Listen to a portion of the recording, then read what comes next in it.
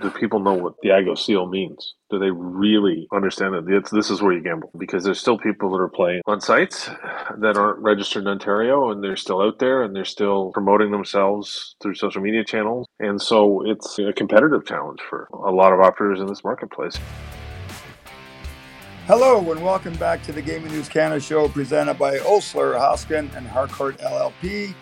I'm your still slightly hoarse host, Steve McAllister. We have a busy 60 minutes teed up, highlighted by a couple of significant stories we've covered in this week's newsletters. Eric Hurd, the CEO of A2Z Ventures, will be with us in a few minutes for a conversation on Better Collective's acquisition of Toronto-based Playmaker Capital, which was announced Monday. We're also going to get into, during the show, the lead item in the Thursday newsletter this week of meetings led by the Alcohol and Gaming Commission of Ontario, soliciting feedback into proposed changes to advertising standards with the focus on athletes, influencers, and celebrities. As always, Amanda Brewer is going to be with us with this hour. Phil Gray is with us, Mark Silver and Mike Day. We're waiting for Eric. Amanda, maybe we'll start just, we mentioned in the newsletter this morning that you and I are making our return. I think this is the hat trick for you and I at the Primetime Sports Management Conference and Trade Show next week in Toronto. We're part of a panel on Tuesday afternoon to talk about the latest happenings in the sports betting industry. I think you and I first did this back in 2021, just after Bill C-218 was passed. We are going to be joined next week on that panel by Nick Sulsky from PointsBet Canada and Scott Woodgate from BetMGM. I've enjoyed the panel the last 2 years, and I think the one thing, Amanda, there tends to be some really good questions. We get people to come up to us afterwards, and it really is a good opportunity to kind of educate people in the sports business, sports management, sports media industry about what's happened with regulated sports betting and iGaming here in Ontario. Yeah, and I guess we're doing a good enough job that they've invited us back twice now, Steve. So I take that as a sign of confidence. But yes, it's definitely a more it's definitely a different mix than what we see at for instance the Thin Gaming Summit or G2E or ICE, some of the big conferences that Canadians attend. This is really focused on sports, and we've come in sort of as the market was just opening, and then after the first year of the market, and this is us coming in as we're approaching the second year of the market. And there, to my delight, still is a lot to talk about, and there's still a lot of interest in it. And yeah, in addition to the students that are there, I find that, this is an audience of people who are very dialed into professional sports leagues and all that side of the business, but not so much into the sports betting industry. So they come really curious, really interested, and it's really, it's always a great time to be down there. And I know just talking to Trevor Whiffen, he's always very appreciative of us returning. I've got a real easy task as a moderator for that panel next week, Amanda, with yourself and Scott and Nick. I mean, it is a great panel. It brings a lot of different insights and skill sets from across the industry, whether it's the regulatory side or activations around partnerships and sponsorships, and obviously Scott's background in media, similar to mine. So I really like the makeup of the panel. Mark Silver, I'll get you in here for a sec because you've been to the Primetime Conference on several occasions. Again, I think you and I both know there are, not only do you get a lot of industry executives at this conference, but you also get a lot of college and university students who are looking to get some networking done, find out what jobs, careers might be available in the sports industry. And for people like you and I, it's a bit of an old home week. I completely agree, Steve. It's a lot of fun going to the Primetime Sports Conference. I mean, clearly with Trevor Whiffen and Brian Burke involved, you have some very interesting dialogue that happens sometimes on the stage, sometimes from the front row for anyone who's been there.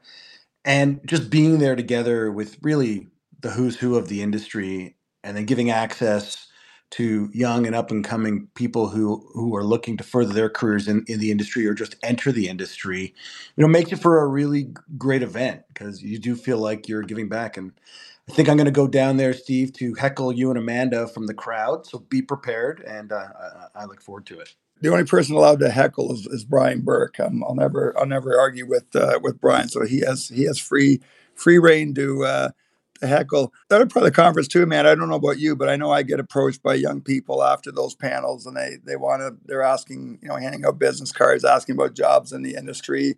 And we do have you and Nick and Scott and I do have a prep call later today for Tuesday's panel. But one of the things I'm sure we'll get into on Tuesday is a Deloitte Canada study that came out around the Canadian Gaming Summit back in June, and just the economic benefits of this industry so far. And you and I talk about this offline, and we talk about it in this forum as well. But if you're someone in a sport management program at Brock University these days, or Laurentian, or even in other sectors, there are some really exciting opportunities to work in this industry. Yeah, it's interesting because I was mentioning pretty recently that this industry didn't exist as a study option, as a program I could study when I was going to university. Now I know I'm approaching old as dirt, but my godson is actually in his first year at Brock, and at some point during his tenure there should find himself in the class with Mike Narine. So, Spencer reached out to me because he saw I was speaking at the conference and wondered if it would be worth his time and effort to get out here for the day. So I said to him, probably when he's closer to graduating and has a better idea of what it is he wants to study, and then I'd be happy to sort of squire him around and introduce him to people. But yeah, I mean, it's a testament to sort of the government's hopes, the government's policy objectives when they decided to regulate the industry. And it wasn't just about getting operators to come into compliance and, derive revenue from the revenue they were making. It was also about, what kind of industry could we actually develop here in terms of, office space rental, in terms of people being hired, in terms of new training programs at colleges and universities that would be developed so that we could continue to sustain this industry. We've talked a lot about that over these last couple of years. Is the focus very much, in addition to being responsible and compliant in this market, is also about making sure this market can be sustainable and that it'll be there for the foreseeable future, and that it will continue to provide good paying, really interesting, technology based, for the most part, jobs. And that's, in my opinion, really where not just Ontario, not just Canada, but that's really where the world is going with work right now. It's, really skill-based, technology-based employment. That's pretty much the world. So really proud, again, that Ontario has been able to be the first to try and, get this off and running, and has been trying to work really hard on the regulatory side to make sure that the operators have the tools they need, and that there's not a lot of red tape that will prevent them from being as successful as they can in Ontario. It's funny, as you're talking to me, and I'm thinking of my conversation with Phil Gray this week for next week's edition of the newsletter, and how Phil got his start with Sports Interaction 20 years ago. And I think, Phil's a great example of someone who, had nothing to do with sports betting or gaming, and it's ended up having a great run in the industry. And Phil, I'm thinking, back in the early 2000s, I mean, you had no inclination at all that you would one day work at a sports book. Oh, absolutely none, Steve. Just came across my my path one day. And one thing I've made sure of at Sports Interaction over the years was to make it a priority to promote from within and identify, key people in other departments, customer service, payments, security, marketing as well, that had an interest in the trading department to, identify those people and promote from within, rather than going from outside the company and hiring internationally, as as some companies have done over the years, and we did as well. So I guess it's a great initiative that you guys are applying now to keep it homespun.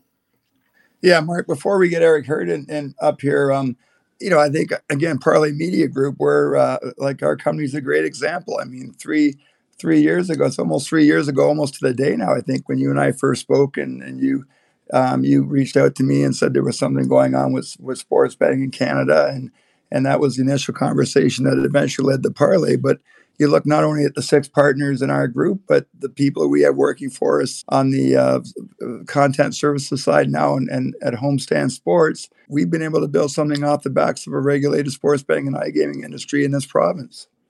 It's been great to see, Steve. We we certainly know the trials and tribulations of being a startup in this environment. And we don't talk about it a lot on the Gaming News Canada show, but I'm sure many of you follow the world of private equity and venture capital.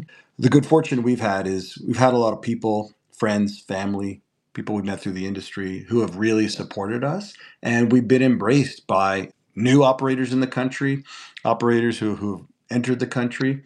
And it's just really a testament to, if you have a passion for something and you develop an expertise around it and you can deliver value, every day, put the right people together, it's amazing what you can achieve. Great stuff, everybody. Thanks for that. Let's get to one of the two big stories of the week. Certainly from a Canadian perspective, and welcome to the show, Eric Hurd, the founder and CEO of A2C Ventures. And if you've been on the road this week or haven't been paying attention, Playmaker Capital, the Toronto-based digital sports media company, there was a news release that came out late Monday afternoon that the Playmaker is being acquired by Better Collective, the global digital sports media group that's been really, really active on the M&A side this week. I think back in August, bought 4 digital sports media brands out of Sweden. Obviously has a very strong presence in North America. For Playmaker, it's a great story. I mean, it's a company that was only created about 5 years ago. So, congratulations to Jordan Natt, Mike Cook, Jake Cassidy, and the rest of the team at this with this transaction taking place. Eric, just to start, and thanks very much for rejoining us on the show. And I'll also mention too, Paul Burns may have some thoughts about Playmaker as well because of Jordan Natt's ties to the Canadian Gaming Association. So certainly welcome Paul's comments here. But Eric, just some quick thoughts overall on the news from Monday. Yeah. Hey everybody, good to be here. Thanks for having me. I love this deal. I think it is smart on both sides. I think back to, and I'm just using some comps in media. In 2012, Bleacher Report sold to Turner for 175 million, and the value that Better Collective is getting out of Playmaker's portfolio, I'd argue, has much greater potential. Obviously, Turner did a nice job turning that into, a more omnipotent brand, but there's enormous audience here. There is a clearly strategic play against LATAM and South America, and some really interesting assets. I think a defining feature of this that probably is not going to get mainstream press is the death of the cookie has the potential to really be a negative thing for Better Collective. And I think they've hedged. I think at the end of the day, they just bought 200 million uniques of new audience. And the reality is South America, all of Latin America is so important to all of those properties and to Better Collective's future. So I think it's super smart, and the multiple on EBITDA is aggressive, and so Jordan and Jake and team should be super happy with that.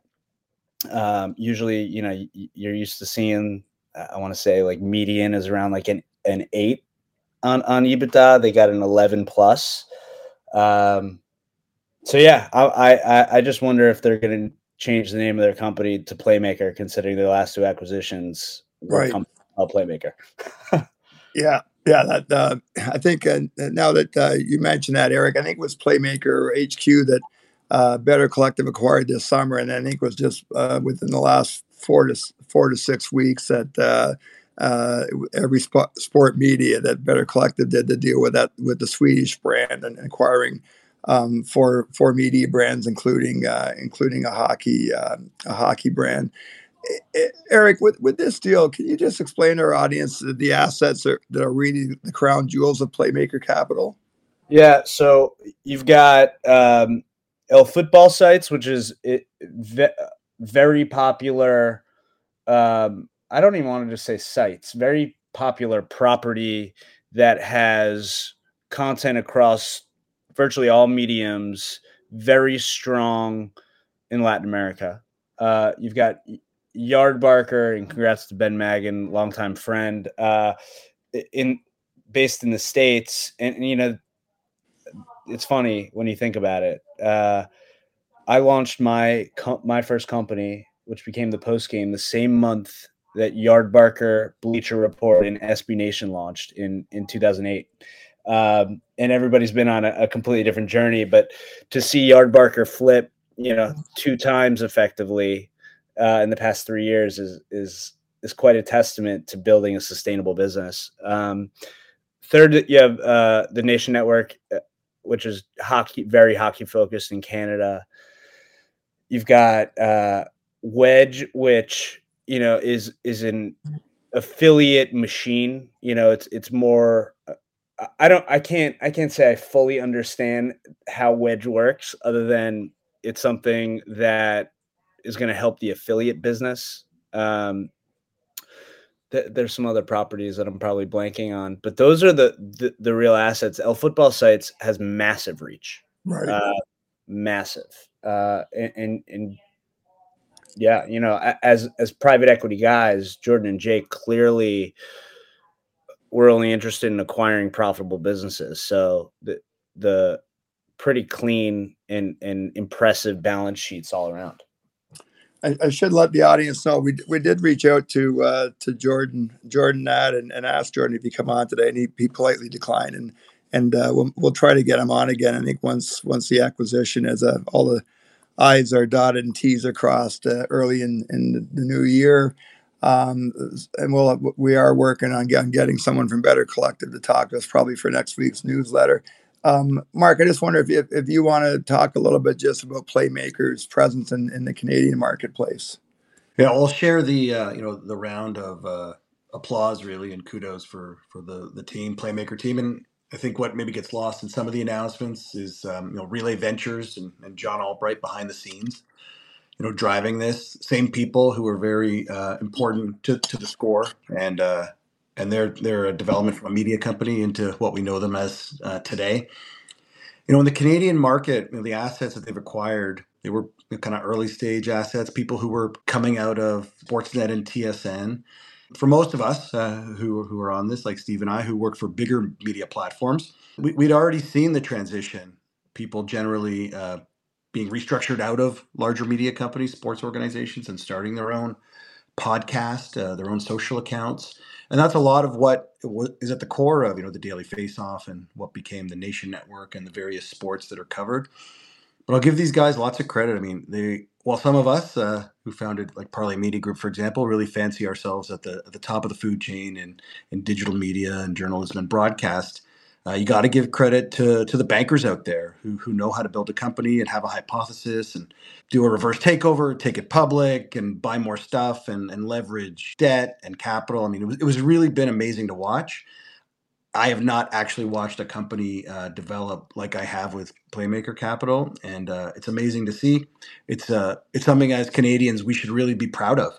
That people who we know, who we see in our industry, have built something that really dominates the Western Hemisphere in a way that a company like Better Collective to make a big play for their future wanted to buy the thing full stop. So congratulations to them, and I'm not sure what it means for the future of the Nation Network or Daily Face-Off, because it doesn't seem like those are the crown jewels in this transaction. I mean, they might be a gift with purchase. We'll never really know. But I think, and this is more of a signal, and Steve, I'm happy for you to have this conversation after with others who are willing to join. I think it brings into question, what's next? What else is available in Canada to acquire? Yeah, that was a great question, Mark. And I mean, just putting on my sports media hat quickly too. I mean, happy for guys like Frank Saravelli at Daily Face-Off. I mean, when Frank left TSN a few years ago, it's a tough industry now. You see some really talented sports journalists across North America who don't have jobs right now, and Daily Face-Off and eventually Playmaker Capital. That was a great landing place for Frank. And you look at Matt Zakaris, my old colleague at the Globe and Mail, and Blake Price, whose podcast was just acquired or inherited by Playmaker last week, to give Playmaker a stronger presence in the Vancouver sports market. So Playmaker Capital certainly been instrumental in giving people in my former business a bit of a lifeline. Hey, Eric, last question I have for you is, Better Collective does have its fingers in a few different pies, and does this acquisition set them up to directly compete with somebody? Yeah, listen, it's a really interesting time for media, for digital media here. I think what you're watching is Better Collective realizes that they've been based on an affiliate model, which largely worked.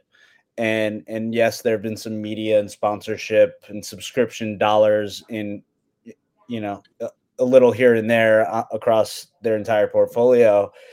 But to be successful in being a digital sports media company, especially to benefit off of the unique time that wagering is having in these new markets, you've got to have more diversified revenue streams. You've got to be in the subscription business, the sponsorship business, the media business, obviously affiliate licensing of content. So I'm actually very curious to see how Better Collective handles that transition. This is a lot different than owning and operating a bunch of betting information sites. This is a completely different play. So who are they compete? They're competing against the disposable time and attention of every sports fan, in North, South, and Central America. So what's interesting is one of the other narratives you see happening as it relates to wagering and also big sports media is, look at what the Sporting News is doing under Rich Routman, who used to run Perform and then Minute Media. They're leaning hard into high LTV affiliate businesses, including gaming, but outside of gaming too. So it seems like a lot of players are taking a note on what's working in affiliate, applying it to other industries, and basically saying to traditional media CPM reliant businesses, like, we can't rely on high CPMs anymore, because the rules of macroeconomics say when there's more supply, that your prices are starting to get diluted. So I think what's really interesting, a long-winded way of answering your question, is they're competing with everybody in that they weren't competing with before, who's running a large sports media company, but they're playing a game that is inherently different than everybody else. So I believe they will be successful. I think, Scott Miller, Matt Schwimmer, Carl Pugh, their entire revenue team at Better Collective. I sat down with them recently. They're super smart. Like, they're gonna nail this. But I would imagine they're gonna need the strong operators that are running the Playmaker properties to stay on board for as long as possible, because those people know what they're doing. Yeah, and I was told by someone from Playmaker this morning, Eric, that those people are staying intact. So Jordan's not going anywhere, and or Jay Cassie or other members of the operation. So I'm being told they're staying put for now. Hey, Eric, I lied. I do have one more question for you, and Mark might want to weigh in here as well. But obviously you mentioned the huge audience that this deal brings to Better Collective, but I'm also curious too, just about the diversification when it comes to languages. And this is something that we've talked about internally within Parlay Media Group since we started the company. But you have a company now, which I think is based in Denmark, that has Swedish assets now, Latin American assets, English speaking assets. Is that, how much of an opportunity does that represent? Massive. The good thing about, and I would defer to Mark to add color to this. Like, the good thing is that technology, advanced technologies have made translation relatively relatively easy in the whole scheme of things. I think having boots on the ground in all of those territories is of the utmost importance because, you know, there's still you still want to do business with people in those territories who feel and the same passion and I'd say home turf as everybody else. But yeah, like going from being a Scandinavian company to being a multinational company, it that's that ain't easy. uh, I think, but I think it's huge opportunity. I mean, Brazil is massive, and it's such a huge opportunity. I know that Better Collective was already allocating a lot of resources to Brazil and Latin America as a whole.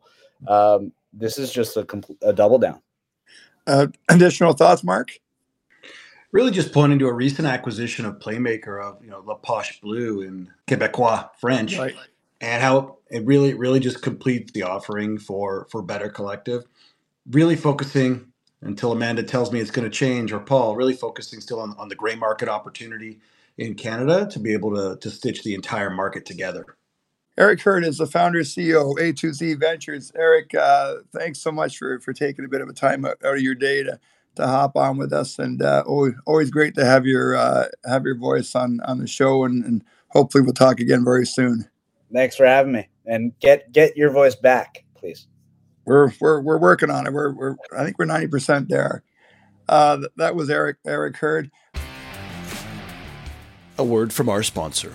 The Gaming News Canada show is presented by Osler, Hoskin & Harcourt, LLP. Osler's gaming practice has the insight needed to help clients navigate the complex and evolving landscape of the gaming industry. Osler's position as a trusted advisor in the gaming industry has been built over years of service to operators, suppliers, and gaming authorities. Visit osler.com/gaming for more information. That's osler.com/gaming. Now back to the show.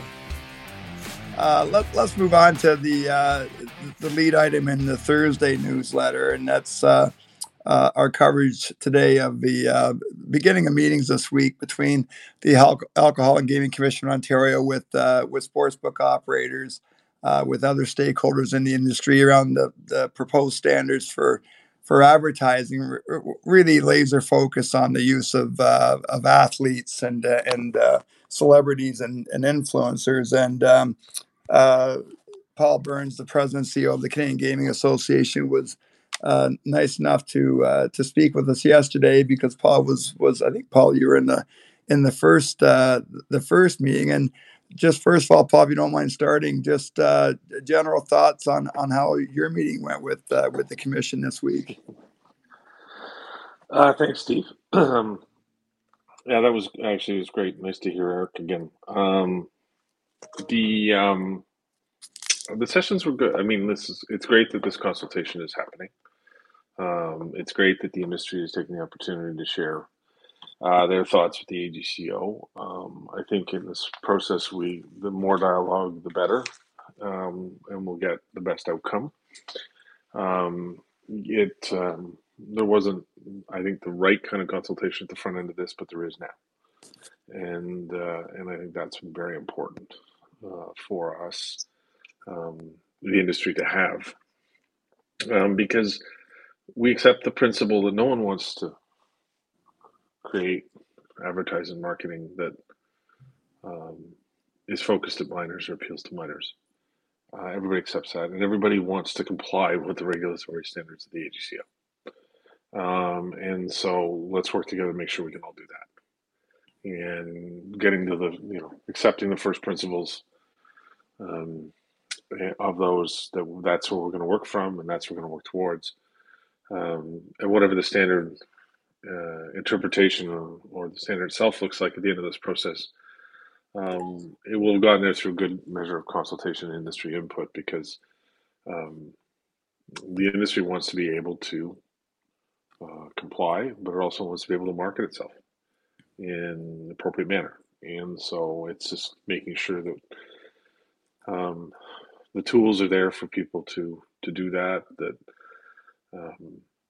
because in people see things being taken away, does that feed the gray market operators who don't have to follow the rules, and the black market operators, I guess now, who don't have to follow the rules, and there's the uneven playing field, and enforcement's been part of the discussion through this process as well. So it's been great.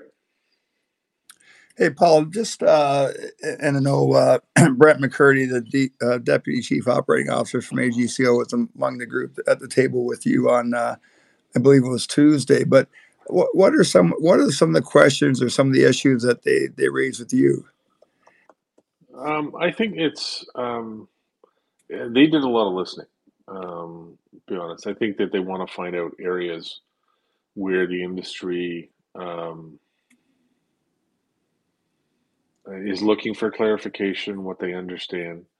As being driven as a outcomes based, standards approach to regulatory, there was a feeling in some areas with this recent standard change, they got into specifics a little bit. They got in a little deeper, and that just the experience that the industry had through the bonus on an incentive prohibitions at the opening of the market.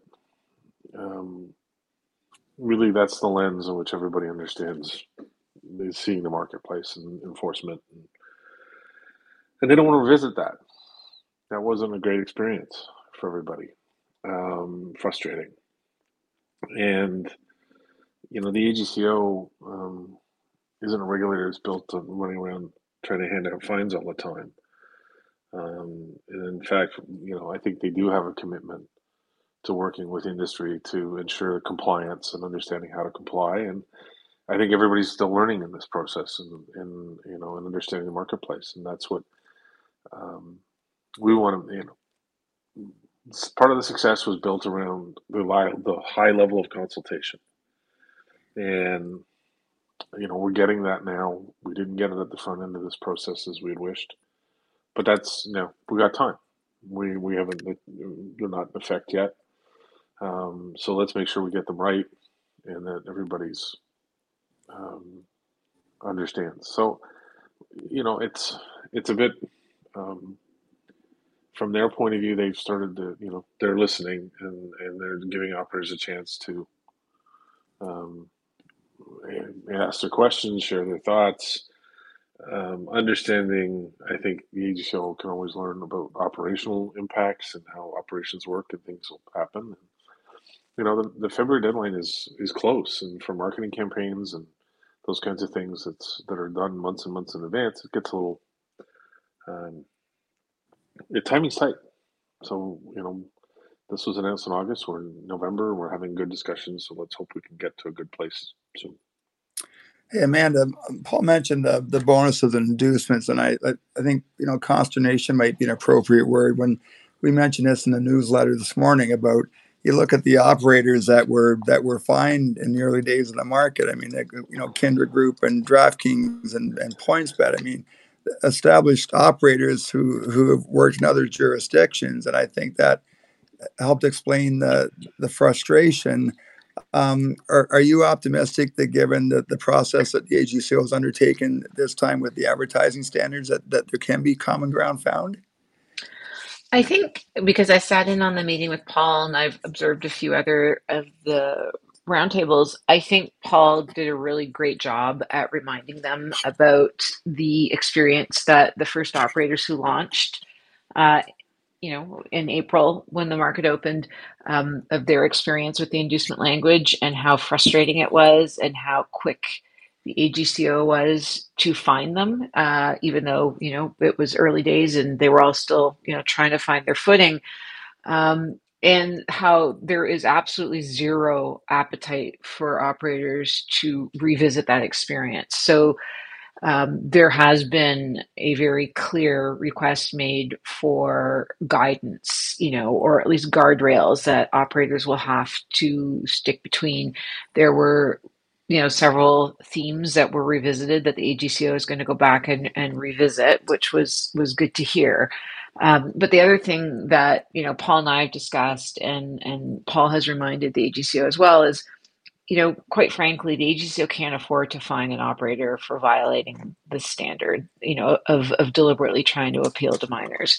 That will be such a horrific stain on, a really great industry that AGCO, IGO, and the operators have all worked really hard to get off the ground and to ensure it is sustainable. And, it's in their best interests to be as explicit, as clear as possible so that every operator who is advertising in this market remains compliant. And quite frankly, the challenge will actually be not so much along the broadcast lines or the above the line advertising. It's what you're going to be seeing in, sponsored content, blog content, social media, any of the digital media. That will be a little bit more of a harder challenge, in my opinion. Yeah, that that leads me to my next question, Paul, and is that how do you define again? I think we referenced it slightly in the newsletter. Things like what defines an athlete, what defines a celebrity, and again, it might be an unfair question because you just had the one meeting this week, but is there a path to having real specifics around what defines a retired athlete, for example? Well, I think there's the idea is I think that this is what they're trying to learn through this process is where people, one, the particular issues that they have and where they need guidance, but two, um, I think where possible to provide um, specifics, but that's I think what they're whether it becomes a broad approach of instead of drawing examples between this ad before would have been fine, now it's not. I don't think they're going to go particularly there and judging individual companies creative for the example of everybody, but I think what they want to do is um, on a broad brush get the scenarios right that people understand, where they can things that metrics that companies can use, how they can understand um, that if you're looking at what may have, does someone potentially or likely to appeal to a minor, is it fluid based on their reach of their social media versus their followers in social media, this the channels in which the advertising may appear, what's the composite um, of the audience, and understanding that in the social media world that's pretty fluid because one week it can be good, next week maybe it won't be. Right. And so what's the frequency of the requirements to check in? So there's some operational pieces understanding because the EDCO isn't going to want to say, well, this person's good, this person's bad. That's not what their intent to do on this.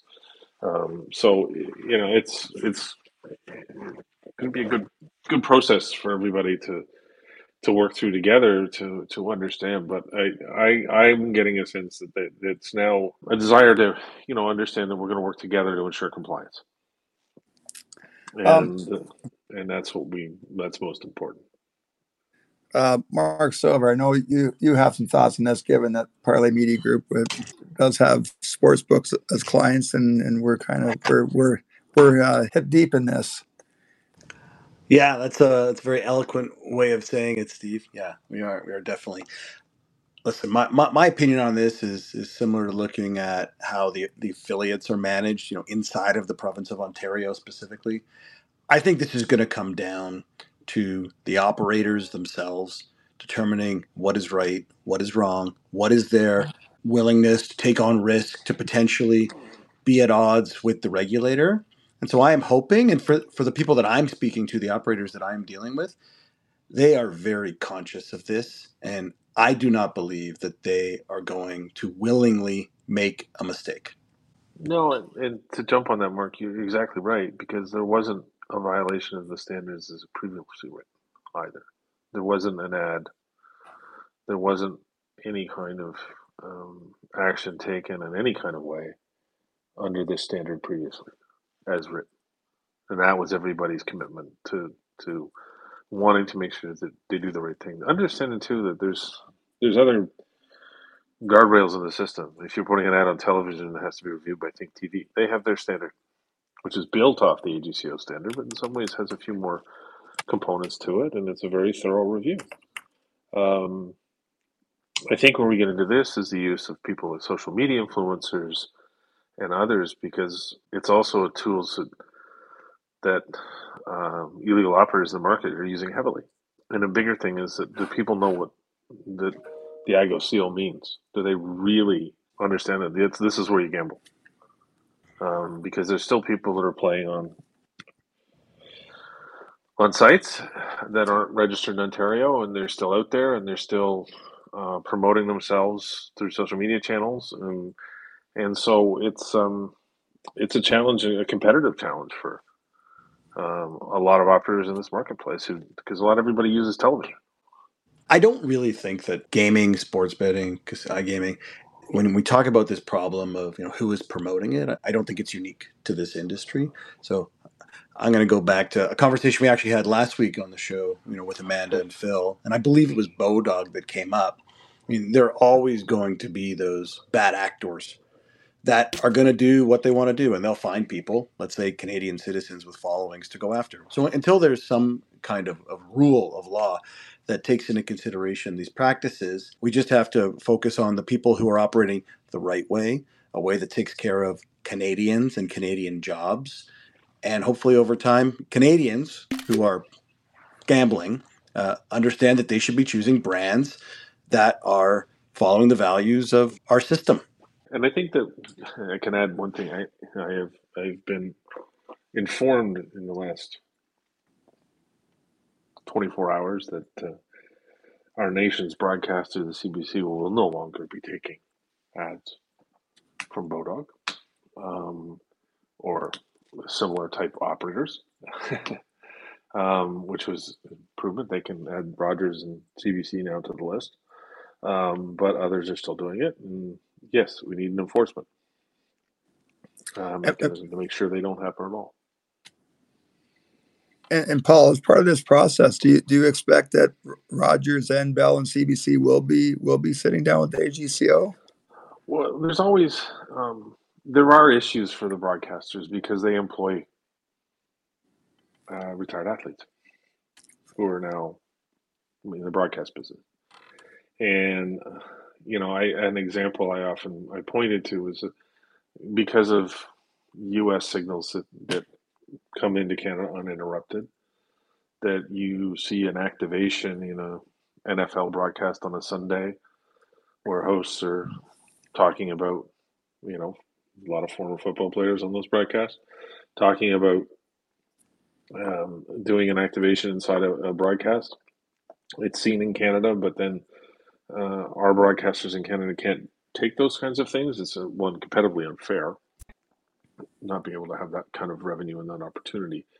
But two, they're broadcasters first, and it's not paid advertising necessarily, and that there's so there needs to be better guidance for them to understand this, and I think that's their number one concern, is making sure that they're still free to their content,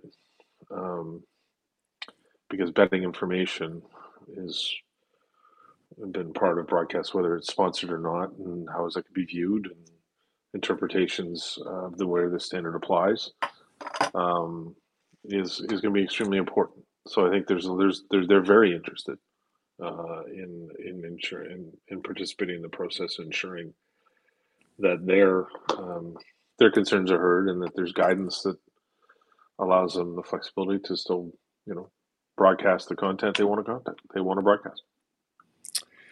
Amanda, from an operator's perspective, I mean, the changes are scheduled to take effect at the end of February. Is any kind of a time crunch from the operator standpoint right now? We will have a Super Bowl in February. We're in the middle of one of the busiest quarters on the sports calendar right now. Is there a real desire by operators to try to get this figured out sooner rather than later, or is this? Do you take a long-term approach here? Oh, no, I don't think we can afford to take a long-term approach. Advertising is developed far in advance. So when the AGCO dropped these standards in the summer, that was pretty much the signal because operators would have been already in the stages of planning their Super Bowl campaigns, their fall and winter campaigns, that they should be 100% prepared to implement these revisions by February. So I can't imagine there would be any operators out there who were kind of still advancing, putting active athletes front and center in their winter campaigns, that are surprised that they now have to rethink that. Given the types of questions that have been raised, there's still a lot of confusion over who can be used and how they can be used. The AGCO was quite clear that they were not going to get into the business of pre-clearing any operators' ads. They're certainly available to have discussions, but they will not be providing approvals for anything. So I would say, Paul, and correct me if I'm wrong, but I would say the AGCO definitely has a bit of homework they have to go and do. And I think they have a pretty good idea of the ask that operators are making of them now in terms of where the confusion lies. But they have also been very clear that they are not looking to revisit the standards. They're not looking to open them up and provide exceptions to anything. So I think at this point in time, operators are going to have to kind of go back to the drawing board and figure out a way to, as the AGCO kept reminding them, use the conservative approach. I've talked about this before, Steve. I mean, there's still a lot you can talk about, even if you don't have either the budget or the wherewithal to use a big celebrity or a big athlete. There's still product, there's still brand, there's still the services you provide. There's still lots that operators can talk about. And, again, listening to what the AGCO was repeating, that's certainly the direction they're hoping operators will go in. Hey, Paul, just a couple more questions. One is, the AGCO does have new leadership. Dr. Karen Schnarr became the new CEO earlier this fall. Does Karen have some influence over what's going on here, or is there a sense that there is going to be greater cooperation between the commission and the industry? Oh, I think so. I mean, I think that I think Karen has done a tremendous job in her 6 short weeks of getting out a meeting with in the industry folks. Her time at G2E, sitting with operators and companies, she's making herself available to meet with folks. I think that's extremely. It's been an educational process for her. I know she wanted to do this, and I think that the AGCO, um, um, they know where their success came from in building the marketplace, and that was the consultation and dialogue. And so I'm not worried about them not wanting to consult and to work with industry. And I think Karen's reinforcing her commitment on that because clearly understands the role of the AGCO not only from a regulatory point of view but in terms of the overall health of the market. It's part of their mandate too, in terms of understanding so it can compete and it can work, but and be protected and enforce rules and do all those things. So I think the future from the organization point of view is good. I think there's she brings a fresh perspective and a new look, and I think she's got a good team to work with. And so I'm positive with the future. I think we're going to get. I think they are still open on a whole host of fronts in terms of guidance on this and potentially changes to wording to make it better and easier to understand. I don't think that the standard is locked in stone, but I think there has to be good reasons if they want to change it or need to change it. Will be in the benefit of being able to help people better understand it. Right. And Last, that's it's all for the positive. Right. Last question, Paul, and that's I understand that there are operators which have also met with the commission this week. Besides yourself, any initial reaction or feedback from those operators? No, I mean, I think that there's been a high level of participation, which is excellent. People are taking advantage of the opportunity given to them, which is excellent. And they're not, and they're being very forthright, I think, in what they're sharing, their concerns, needs, and related issues to the standard in terms of operationally what it means, market health. So I think it's a great exercise, and I'm encouraged that so many chose to do it. Not everybody is 100% directly affected by this standard. For some companies, Right. their practices may not be impacted at all in some, but everybody's taking the opportunity to make sure that their voices are heard and that they understand if they need to do anything, what they need to do. Um, so that's a good sign, and I think that um, the AGCO has been, you know, encouraged by the fact that there has been a high level of participation. Because some obviously are more impacted through this decision than others. And some of those companies, who are impacted have made pretty significant investments in the Ontario marketplace. And will this affect partnerships? And it's not all about TV commercials. It's actually very, very little of it is. But the partnerships and the other investments they've made in this marketplace, that's what's the impact of that? What's the future impact on future investments in this marketplace? These are all things that I know that they're going to consider. Terrific. When he's not coaching the Leaside Wildcats midget girls WB hockey team, Paul Burns is the president and CEO of the Canadian Gaming Association. Thanks, Paul, always appreciate your time. Thanks again. Okay. Thank you. I want to wrap up the show with a couple of quick items and get Phil Gray back in here. And Phil, we mentioned in the newsletter for our paid subscribers this morning about BetMGM putting out its NFL midseason report and referring to kind of the Taylor Swift bump. And I really wanted to ask you from a trader's perspective. I mean, you obviously see this during Super Bowl week where people start betting on the length of the national anthem and the color of the Gatorade that's going to get spilled on the winning coach at games end. But I'd love to explain to our audience just, when you have an outside influence like a Taylor Swift, what's that mean to a trader? Yeah, enough of this bureaucratic, boring stuff. Let's get to the fun stuff.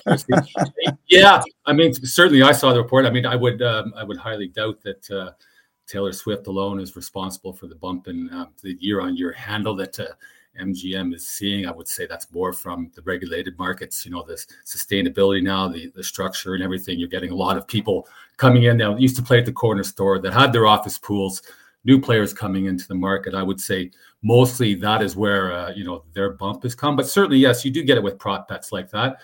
And, one thing, actually from, inside the ropes in the operations, war room, as I like to call it, whenever you're doing something, these what we call, kind of wacky prop bets. The first thing I ask my props trading team is it verifiable? Where are you going to get the result?